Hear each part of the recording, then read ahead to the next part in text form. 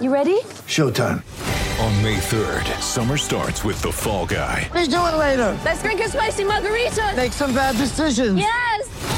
Audiences are falling in love with the most entertaining film of the year. Fall Guy. Fall Guy? Fall guy. That's what the poster said. See Ryan Gosling and Emily Blunt in the movie critics say exists to make you happy. Trying to make it out? Nope. Because I don't either. It's not what I'm into right now. What are you into? Talking. Yeah. The Fall Guy. Only in theaters May 3rd. Rated PG-13. Welcome back to it. We're live from Albion Park for the Greyhounds tonight, the Golden Greys Summer Carnival. It ignites Albion Park with the second running of the Queensland Flame at a spot in the Phoenix on the line. About $1.6 million for that winner of the Phoenix. The man who's in charge of Brisbane Greyhounds, CEO Luke Gatehouse, is joining us. Great to meet you, Luke. Great to be here, guys. Great to have you. It's good to be here. Those steaks smell amazing. We'll get to that a little later on, no doubt. But big event tonight, massive event.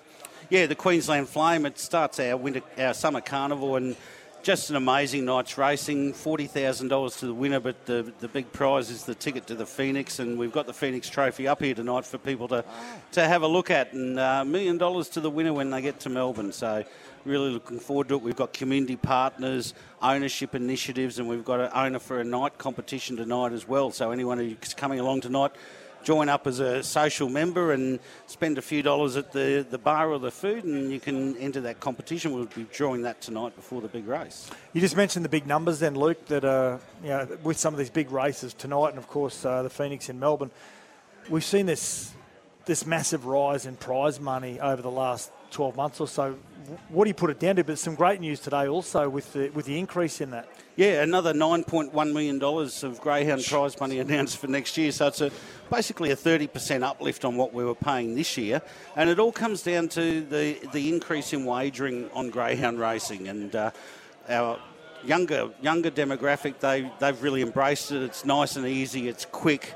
You've got consistency in terms of the colours of the dogs with their numbers, and they can reinvest really quickly and get to the bar and back, and there's another race for them. On that train, so are there more and more people getting involved in training, or is there more trainers having more dogs, or how's that all working?